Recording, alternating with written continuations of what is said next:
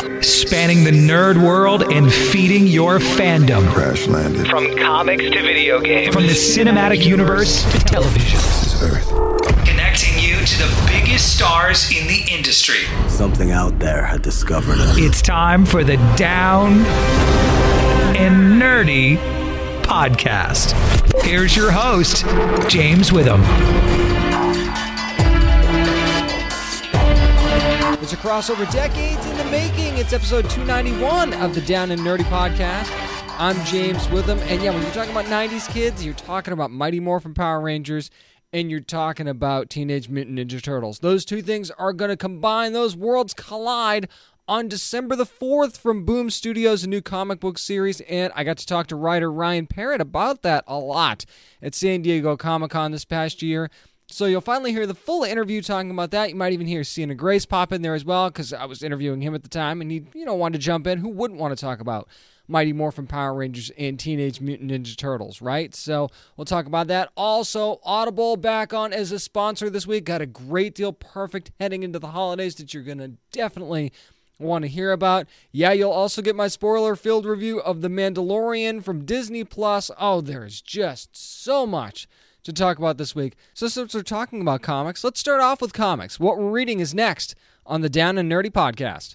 This is writer Stephanie Phillips, and you're listening to the Down and Nerdy podcast. Whether you're page turning or downloading, whatever you're reading on, it's time for What We're Reading, and time to head to the far sector. The first issue from DC's Black Label, and N.K. Jemisin on the writing, Jamal Campbell on art and colors, by the way, and Darren Bennett on the letters. Now, this follows a Lantern Mullion who is investigating the first murder in this far-off sector in several years. The place where she's at, though, is really weird, to say the least. I mean, it's inhabited. First of all, it's inhabited by three different cultures of people, each with their own particular sets of skills and quirks at the same time. I mean, this society has eliminated something very, very specific that I don't want to spoil. And in the attempts to actually be able to live in harmony, it's interesting how they came to that decision and what preceded it. You can almost understand why they would at least give it a shot, given how the way things were going. And it also increases the intrigue in the story, though, as to why someone has actually been murdered. The why is actually the only variable in the crime, too, which was another kind of interesting plot point that we find out. Things really heat up quickly, though, in the investigation, and things change drastically in the final pages of this book. Now, you might think, really, that's it? That's all you can really tell me? I can't really spoil much, but at the same time, the book's a bit hard to follow at times, and that's by its own admission at one point in the book. There's a lot of very weird names in this book, and I have trouble pronouncing names anyway, but it was hard to keep track of some of the names of the characters that were going on here because they were so funky and out there and weird. Now, is that a reason to be a little bit lost? Not really, I guess. I mean, it's certainly, once you see the characters, you know who's who, you know what their roles are and things like that. So that's not the issue. But we're also kind of thrust right into the story, and I mean right into the story with no real background on anything until somewhere close to the middle where we get a little bit of an update on, you get a little backstory in the society. And you also find out something about Lantern Mullen that's very, very interesting and unconventional as far as a role of a Green Lantern is concerned. And I'm really interested in that aspect of the story.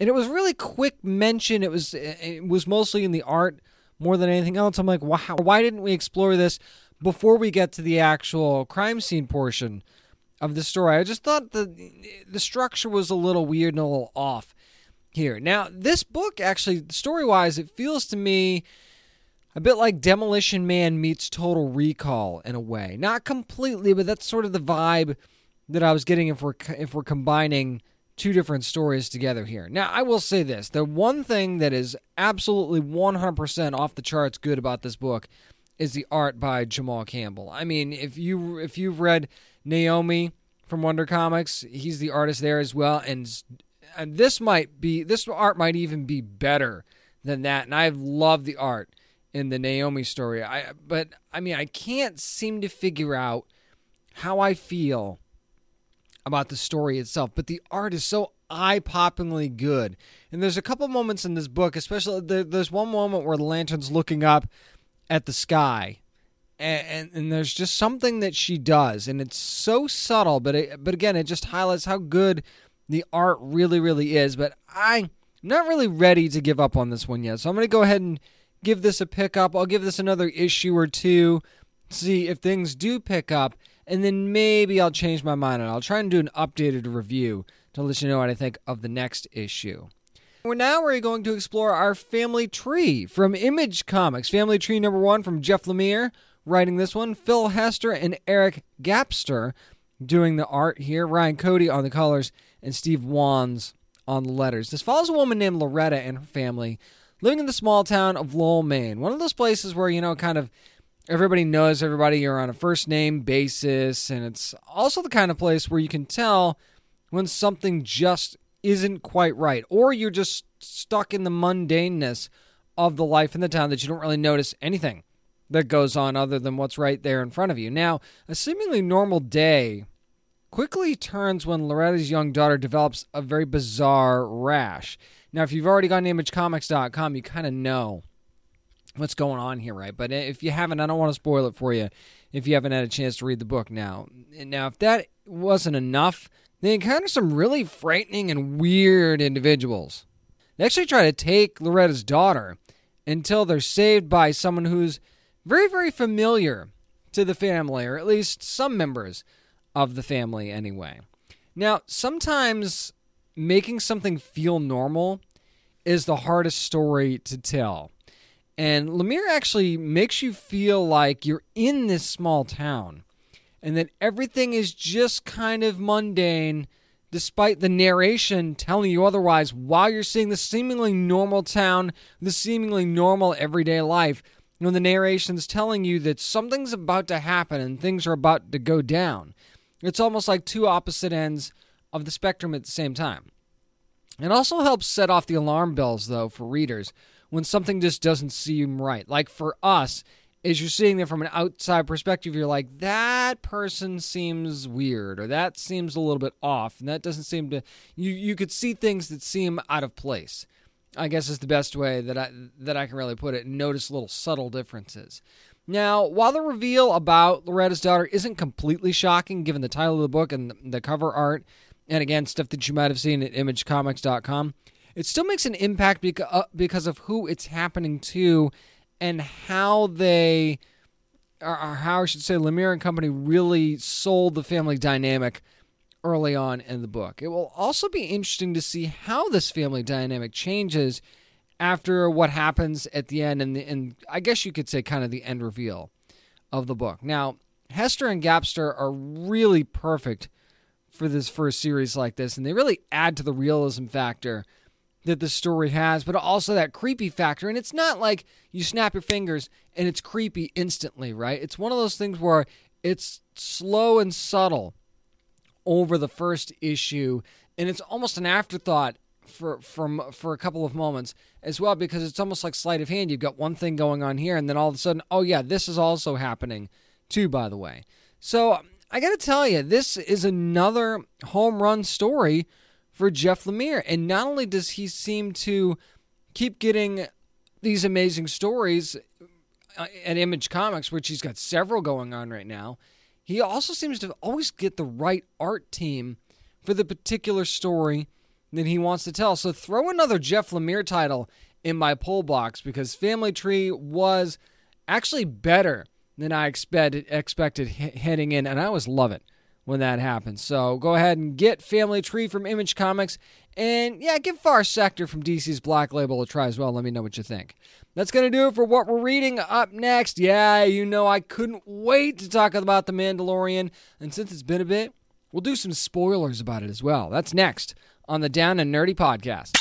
This is Vanessa Marshall, voice of Gamora on Marvel's Guardians of the Galaxy and Hera on Star Wars Rebels on Disney XD. And you're listening to the Down and Nerdy Podcast. I don't know about you, but I've been waiting my entire life to talk about a Star Wars live-action TV series. And yeah, I stayed up because I wanted to see The Mandalorian the second it came out, and I've watched it several times now since then. So here's a spoiler-filled review of Chapter 1, the premiere episode of The Mandalorian from Disney+. Yes, that means spoilers from here on out. And the reason I want to stress that as much as possible, because if you've seen the episode, you know exactly why I'm saying that. Now, again, just because I'm going to do spoilers, it's not like let's start from the beginning and just talk about the entire episode. No. I'm just going to, pick and choose certain things that I'm going to talk about here. First of all, I want to talk about the tone of the series itself, because I'll be honest, when I was looking at all of the, the trailers and things that came out for The Mandalorian, I actually expected it to be much more intense, much darker than it actually was. It was actually a little bit more of a lighthearted tone than I expected. And you see that in the first bar scene where, I say lighthearted, but there was plenty of action and certainly some intense action. When you cut a dude in half, it's hard to, be lighthearted. But at the same time, you think that the Mandalorian is saving this guy in the bar when it turns out that is one of his bounties that he's coming to pick up. But at the same time, you see this goodness in him, right? That he's willing to take these other guys down. And then, oh, by the way, plot twist, that's one of his bounties, and he's going to take him, and he's going to take him off. And he actually keeps him safe at one point, too. That's the other thing. He could have just let this guy get eaten, although, you let your bounty get eaten, I guess you don't really get paid. But what I'm saying is we see several times throughout this that the Mandalorian isn't necessarily this heartless bounty hunter. He has a personality, and he actually seems like he has feelings. Like when he's learning to ride that thing that he needs to ride to get to his next bounty. The name of this creature escapes me. It was actually a kind of a cool-looking creature that bites him earlier on in the episode. And you see a softness to the Mandalorian. You see him kind of, take a different approach. So it's not like he's this heartless bounty hunter and this heartless killer. No. That's not what we're dealing with at all. So we're peeling the onion, it seems like, at the very beginning of this first episode, and you find out really quickly, there's more to the Mandalorian than I expected, and there's certainly more to the story than I expected. Remember, this happens after the fall of the Empire, so when he goes to try and figure out what bounties are next, pickings are slim. When the Empire's gone, there's not that many bounties to be had, and nobody seems to want Imperial credits either, or at least he doesn't, which is also an interesting thing. I guess they don't do very good if the Empire is gone. So what we see is when he's getting his next assignment, it's one of those things where, it's off the books. Can't tell you who the client is. There's no little puck that you can carry around to tell you what you're going to be going after or who you're going to be going after. Just here's the meeting place, show up here, and you're good to go. Now once they get to the meeting place, that's when things get interesting for me, because you see in the trailer, you see stormtrooper helmets on stakes, right? And you think, that means the Empire's really gone. And then the door flings open, and you see a bunch of stormtroopers standing there in where he's going to meet the client. And you're like, hold on a second. So is the Empire gone or not? But we know, from Force Awakens, that the Empire's not really completely gone, right? They become the First Order. But anyway, let's not go down that rabbit hole just yet, because basically the client doesn't really have a whole lot of information either. So they say, hey, we can give you last position, and we can give you this tracking beacon thing. That's it. You go find it from here because you're good and you should be able to do this. Now, when he gets there, for some reason he doesn't like droids either, which I found probably more funny than I should have throughout this, where every time he encounters a droid, it's like, ugh. No droids. As a matter of fact, the bounty hunter droid, by the way, that was voiced by Taika Waititi was awesome. Just watching this droid in action was pretty badass, I'm not going to lie. And then you see the fighting alongside the Mandalorian too. That whole sequence of them trying to get into where the bounty was a really, really good action sequence. And it did feel like, and this, thematically, the Mandalorian does kind of feel like a space western, but it felt like a good old-fashioned Western shootout that you would see in a Western movie, except you're dealing with blasters and all kinds of other things. And when the Mandalorian hops on that cannon and just starts blowing everybody away, that was an amazing scene. But okay, now that we've kind of talked about thematically how things are going, let's talk about the reveal. Okay, yeah, he shoots the droid. None of this matters at this point. You find the bounty, and you open up what the bounty is just basically in this like egg-looking thing. You open it up, and it is a little this is a huge spoiler. Little baby Yoda. Not like that's Yoda, but it's a baby, at least a baby of Yoda species. In my mind, my head blew clean off my shoulders when I saw this. My eyes popped out of my head like a cartoon character. And I was like, what? What? So first of all, there's 1,000 questions that lead into this. But I'll just go with a couple for the sake of this discussion. Is this baby like Yoda's baby somehow? Because this bounty has been out. They've been looking for whatever this is for like 50 years, apparently. This baby is 50 years old. And given Yoda's species, 50 years, they don't age, very rapidly. So 50 years being a baby, that still makes sense. But the fact that, is this Yoda's baby? Maybe. I mean, possibly. If you're looking at the timeline, I guess there's a chance that this could be Yoda's baby. Is it just a baby of Yoda's species? And you have to think about this too. We know virtually nothing about Yoda's species. Almost nothing. And is this Yoda baby, is it connected to the Force? Well, we have no idea. But all we know is there's a Yoda baby, and this client who seems to have some sort of ties to the Empire or First Order or whatever the hell you want to call them, wants it. And why they want it is just as interesting as what it is that they're actually getting. All we know is that there's a baby, it looks like Yoda, and that's it. We don't know if this baby has any abilities, powers, connection to the Force, if this is Yoda's baby, not, and we don't know any of this stuff.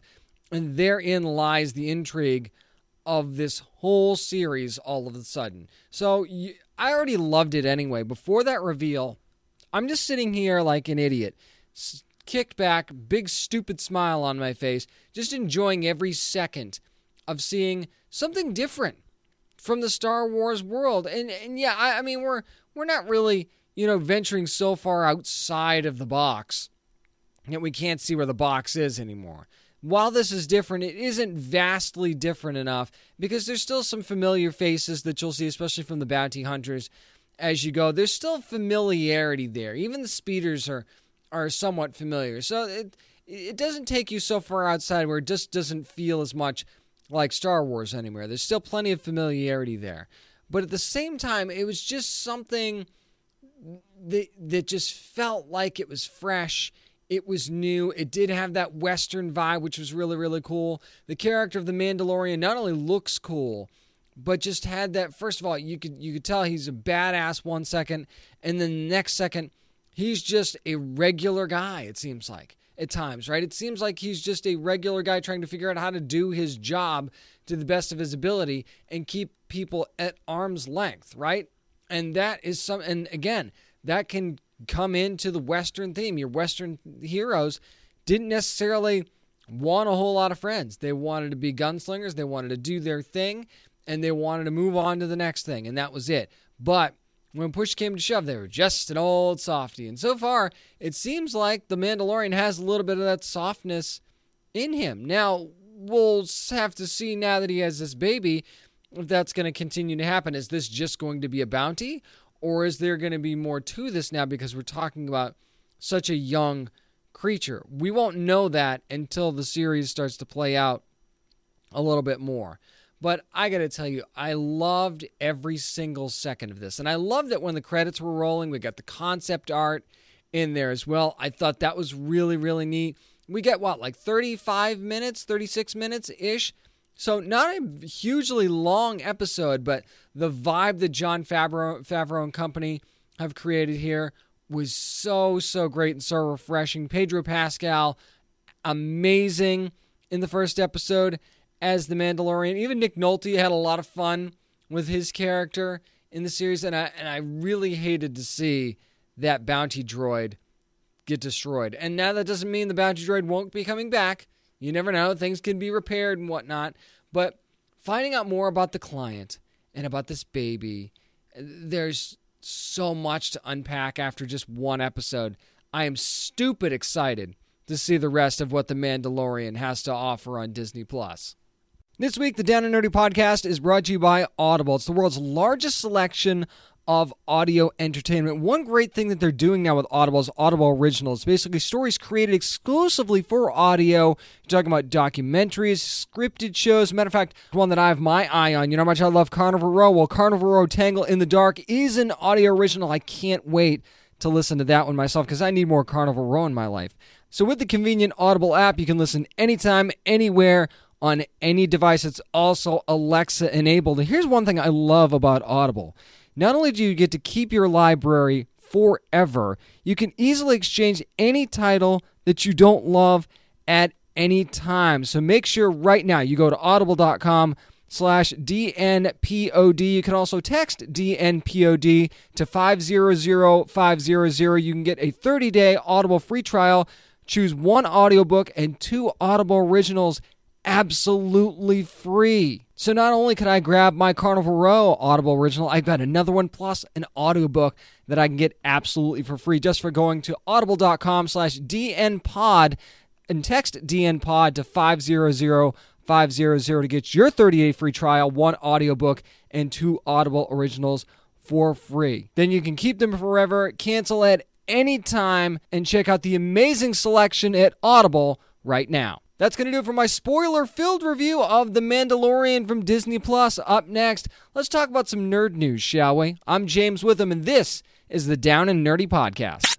This is Jason Lyles from Rampage the Movie, and you're listening to the Down and Nerdy Podcast. One of the few times that fan outrage actually pays off. It's time for nerd news, and I'm actually talking about the new Sonic the Hedgehog movie trailer. You remember the debacle that was the first one? I've talked about in the show before about how just creepy and weird and awkward Sonic looked in that first trailer. So that led to the whole Gotta Fix Fast campaign, and we talked about that as well. Well, Fast has been fixed, and we see that in the new poster and the new trailer. I don't want to do a whole long drawn-out thing here.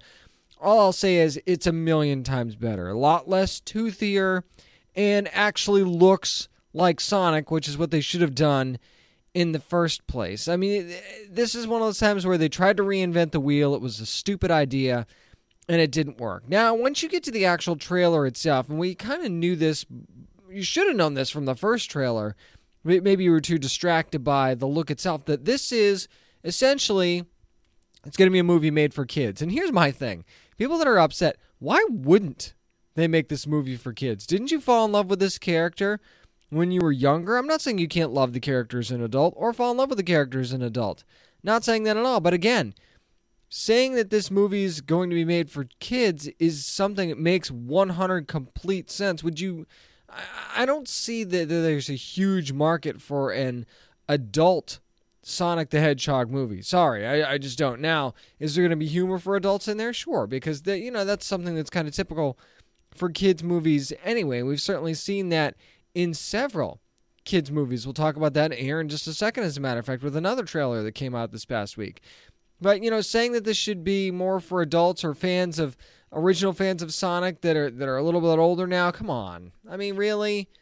Come on. I mean, you kind of have to enjoy this for what it is, or you skip it, sort of thing, right? Especially the whole Dr. Robotnik thing. And maybe that's a legitimate beef.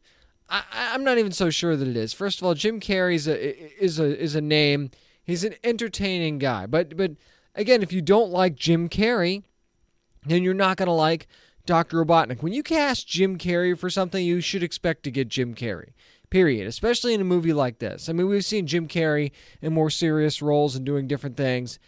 But when you cast Jim Carrey in Sonic the Hedgehog as Dr. Robotnik, expect to get Jim Carrey, okay? You're not going to get a different version of it. You're going to get the Jim Carrey that you absolutely expect to get based on his other work. And you know what? I don't think there's anything wrong with that. I think that it fits the theme of what they're going for in the movie. Does that mean the movie's going to be good? No. Could it be terrible? It could absolutely be terrible. But that's true of almost any movie, quite frankly. I mean, it could look good in a trailer, but it can end up being terrible. It could look terrible in a trailer and end up being good. It could also look terrible and end up being terrible. So you don't know until you actually see it. So the question is, are you interested in seeing it or not? Because that's really the bottom line here. Just know what you're getting yourself into before you go see it. That's all I could possibly say, because otherwise you're just setting yourself up to hate it for the sake of hating it. Here's something that I'm really excited about. Speaking of a movie for kids, the trailer for Scoob, which is going to be coming out in the summer of 2020. Of course, Sonic going to be on Valentine's Day of 2020. Nothing better to take your sweetheart to, right? And we're going to get Scoob in the summer of 2020. And what we're going to get is we're going to get the origin story of the whole crew of first of all, how Scooby met Shaggy, which I think is going to be just a wonderful part of this movie. You're also going to get Freddy and Daphne and Velma. We're going to find out how they all came together and became friends, and then, became the mystery crew, basically, and started solving mysteries. We'll even see what looks like their first mystery together. And then we're also going to get more of a present-day story where it looks like Scooby and Shaggy get taken captive aboard a ship, right? And there's these weird robots going on. It just looks like it's going to be a fun movie. It looks like there's going to be some, if you're a Scooby-Doo fan of old like I am, some stuff that's going to tug at your heartstrings a little bit and just make you smile as a longtime fan. To me, this is one that, unlike the first Sonic the Hedgehog trailer, and yeah, this is going to be a completely CG movie, which, again, that's just kind of what animated movies are doing now. Well, the big budget ones anyway that go to theaters. I look at this movie and I go, you know what? They know exactly what they were from the very beginning. They did not try and reinvent the wheel. They knew exactly with the audience that they were going for and the kind of movie that they wanted to do. They didn't mess around with the looks a whole lot, and they just did it. And to me, having confidence in knowing something works just because it works is really, really important when you're talking about a movie like this. And I am really looking forward to seeing Scoob. As a matter of fact, I think I need to get my oldest son caught up on Scooby-Doo before we actually go see this movie, so then that way, I mean, he hasn't really watched much Scooby-Doo yet, but I really think he'd enjoy it. So maybe that's something we'll do this weekend.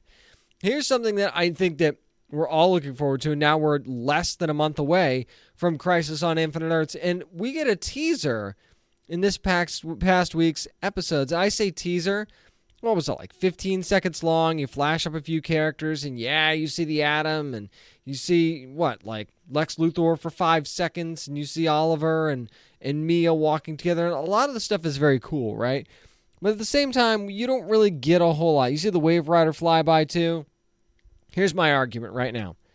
I don't want a single trailer for this crossover. I don't want anything longer than we already got. I want to try and do everything we can to keep all this stuff a surprise, because quite frankly, I don't need to know anything that I already know. The first look photos, I'm fine with that. Let's do that. Let's just keep doing the first look photos and stuff like that. I don't need any more than I already know about Crisis on Infinite Earths, because why can't we ever be surprised by anything anymore? We know certain characters that are going to show up, but you know what? I'm sure that there's some stuff that we don't know about characters we don't know are going to show up. We certainly don't know who's going to live or who's going to die or how close it's going to be to the comics or anything like that. Yeah, we might know what the Anti-Monitor looks like, but that's not a big deal to me. We might know what Pariah looks like, what Tom Cavanaugh's character is going to look like. That's not a big deal to me. What is a big deal to me is actually knowing too much going into your biggest crossover event in the Arrowverse ever. I don't need any more than I've already gotten, so hopefully they keep the mystery in that, and I know that we've only got a few weeks left. December the 8th is when things all kick off, and I don't need any more trailers or anything like that. So hopefully the folks at Warner Brothers and the CW decide, you know what, we need to try and keep all this stuff close to the vest. You don't really need to know any more than you already do, and let the episodes that lead up to Crisis tell that story. We don't need that in trailers, or at least I don't, because I'm going to be watching it anyway, and hopefully you'll be watching. You can watch it with me, as a matter of fact, on TVco. If you download the TVco app, just a little plug there for the watch parties that I do every Sunday and Tuesday nights. Go to your favorite app store, download the TVco app, TVCO, and you can watch the Arrowverse crossover with me starting on December the 8th, and every other show for that matter leading up to that. So just keep that in mind. Something to think about. So it's kind of a light news week, so I just want to touch on a couple of things really quick. Kind of a renewal scorecard type of thing. Titans gets renewed for a third season on DC Universe. While I'm not completely shocked about that necessarily, it is more of a vote of confidence to me in the DC Universe streaming service than it is in the Titans series. Because, the reports were, Doom Patrol being aired on HBO Max. What's the future of the DC Universe streaming service? Well, I think we kind of know now, because Titans is going to be premiering its third season in the fall of 2020. And I don't think you pulled the plug on the service. So you're going to get at least another year, it seems like, of the DC Universe streaming service. Now, could this end up being like a channel on HBO Max at some point, like an add-on like Amazon Prime does? You can add channels on there. Yeah, maybe, but it doesn't look like DC Universe is going anywhere anytime soon. As a matter of fact, I would probably suspect they're going to do some sort of a bundle type deal like Disney Plus has been doing with Hulu and ESPN Plus, and now there's Stars is even in the mix there. Wouldn't be surprised to see that at all. But I mean, Titans has had a very good second season with Deathstroke and introducing several new characters. Connor Kent, you've got Crypto that's been in the mix, and several others, and the mystery of what happened with Jericho and all that stuff. It's been a very entertaining season. So to see this show continue to grow and move into a third season and wonder, what characters might be involved there. Hopefully we'll get more Aqualad in season 3 when we see that coming up, when we see that premiere. So I really do think that for a flagship series in DC Universe that had a lot of pressure on it, Titans has done very, very well in its first 2 seasons. Now, another show that's been renewed is The Witcher. And you're saying, gee, that's interesting because we haven't actually seen it yet. No, we haven't seen it yet. We haven't seen a single episode of The Witcher. We've seen one trailer, maybe a little bit of another teaser or something like that. We've seen first look photos and stuff released and all that stuff. But we haven't seen an episode yet. Now, you could say, wow, early vote of confidence from Netflix. They must be really happy with what they're seeing. They're going to give us another season. First of all, when you've got somebody like Henry Cavill involved, and, whether you like the Man of Steel movies or not, he's got a lot of name notoriety from playing Superman, from being in the Mission Impossible movies, things like that. This is not a huge surprise that they would want to be in business with him and some of the other talented folks that are involved in The Witcher as well. But then you look at this and say, well, what's Netflix's alternative here? They need something that's going to wow people in these, let's just call it what it is. It's streaming wars at this point.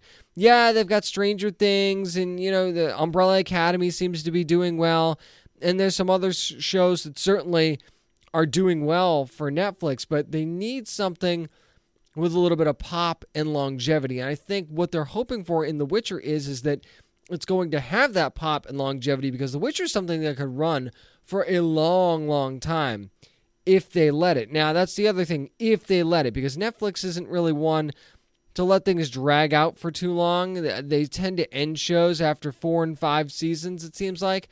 So while this could certainly run beyond that, I don't know how much of a vote of confidence in the show it is to renew it for a second season before it even airs.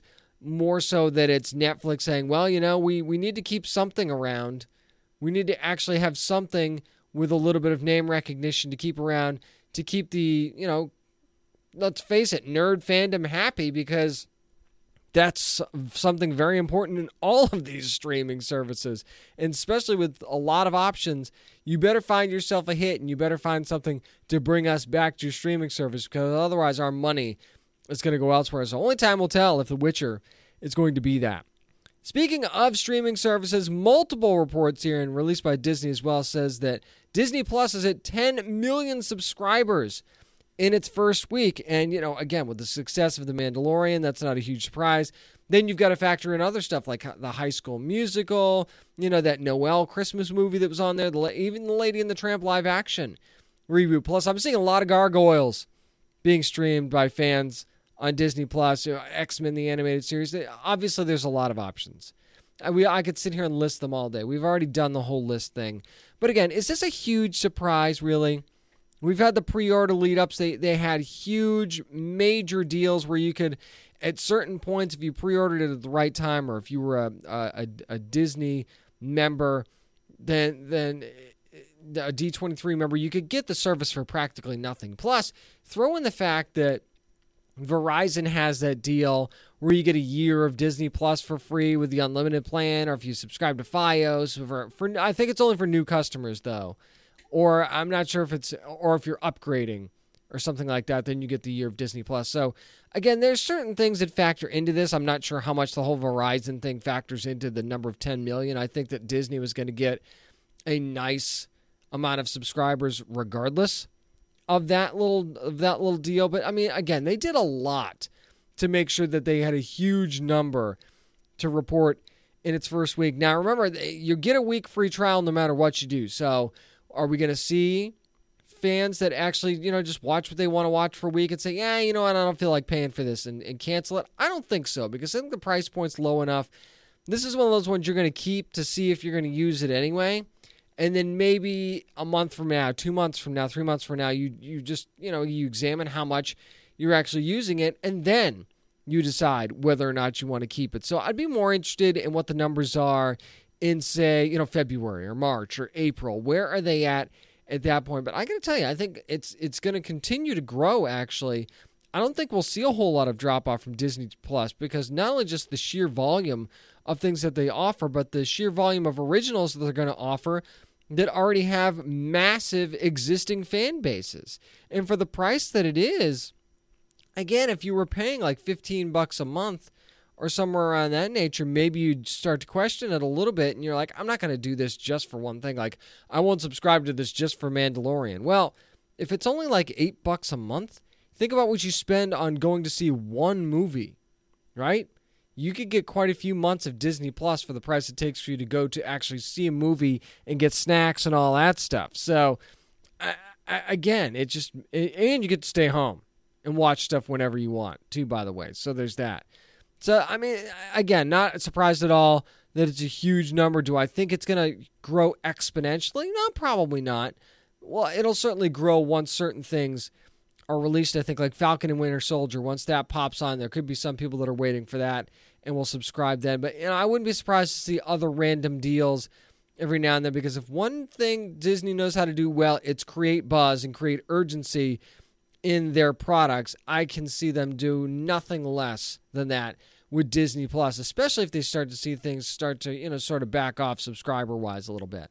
That's going to do it for Nerd News. Up next, we're going to be talking to writer Ryan Parrott about the Mighty Morphin Power Rangers Teenage Mutant Ninja Turtles crossover. Hear the rest of my interview from Comic-Con next on the Down and Nerdy Podcast.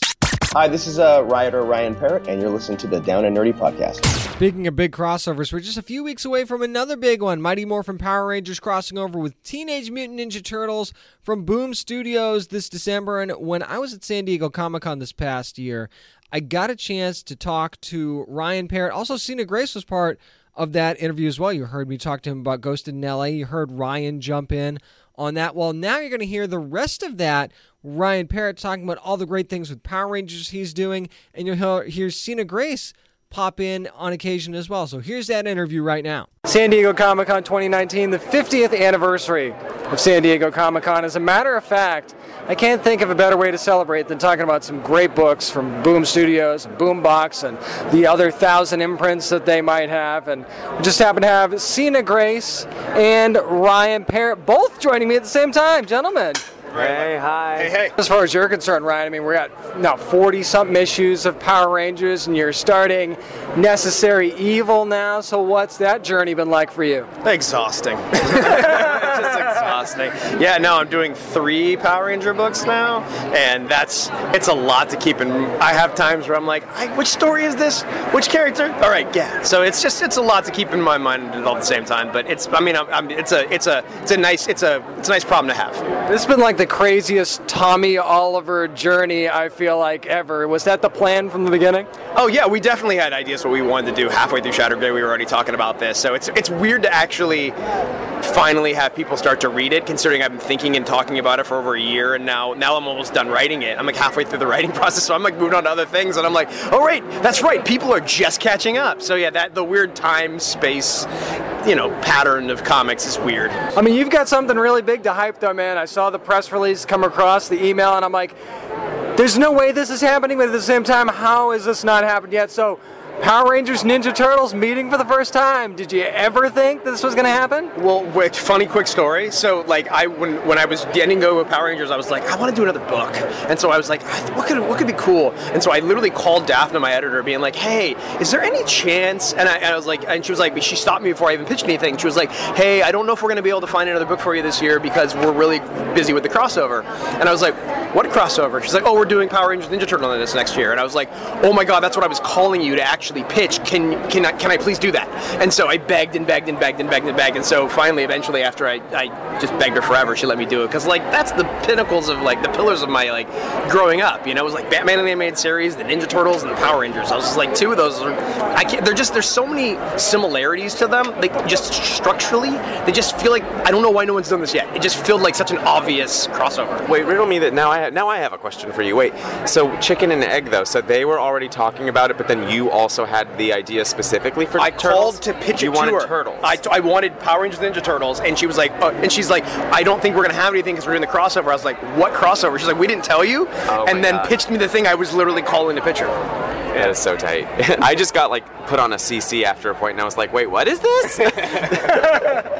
So it's like you kind of read their mind a little bit, and now all of a sudden it's happening, and poor Tommy now, again, being thrust into something else, now he's going to be with Shredder, am I understanding that right? Yeah, I don't want to give away too much of the plot at this point. We'll get down there. It's pretty far off, so it's like December when it comes out. But yeah, it's more, I mean, it's the opportunity to sort of get to tell all the I know that the Power Rangers and Turtles have sort of crossed over before, obviously in the show, but like I just felt like there was like I want to see the iconic, the first 5 or actually just first 6. I want to see those cross over with the Turtles and do something like a modern, the same way we've been able to sort of modernize them in with Mighty Morphin and Go-Go. It's like, how can we do that and sort of do a modern version of the show that I grew up watching? So yeah, it's there's a lot of fun stuff. I don't want to give away too much. We'll be there, but like it's basically, I get to be a fan. I just want to throw everything in there that I always wanted to see. I know you also do creator-owned stuff, Ryan, but is there a creator-owned story that you haven't been able to tell yet? Again, without giving too much away, that you'd really like to see get done? Yes, and I literally just sold it this morning, so I can't tell you anything about it yet. I'm so sorry, but I just got another book this morning. If I had just gotten here sooner. I know, I would say the title, but the title might change, so then I can't do it. But yeah, I literally am going to do another creator-owned book. We just sold it this morning at breakfast, so that's why I drove all the way down here.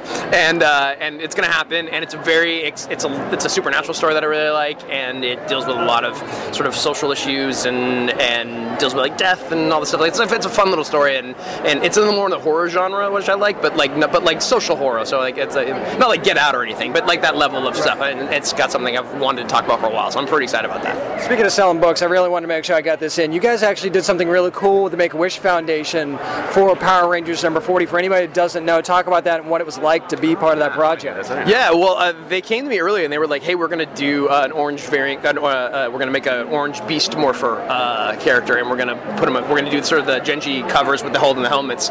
And at one point we were talking about, I might get me in trouble, so I'm going to stop talking now. But yes, it was very exciting. This kid, we made him an honorary Power Ranger, and one of the variants for 40, is it 40 or Go-Go? It's 40. Yeah. It's for Mighty Morphin 40. 40. The proceeds for the sales go to the Make-A-Wish Foundation, which is awesome. And it's just cool to see any kid get to be able to be. He looks good in the suit. Awesome. Yeah. He looks like, I look at him, I'm like, dude, you could have been on the show. He looks fantastic.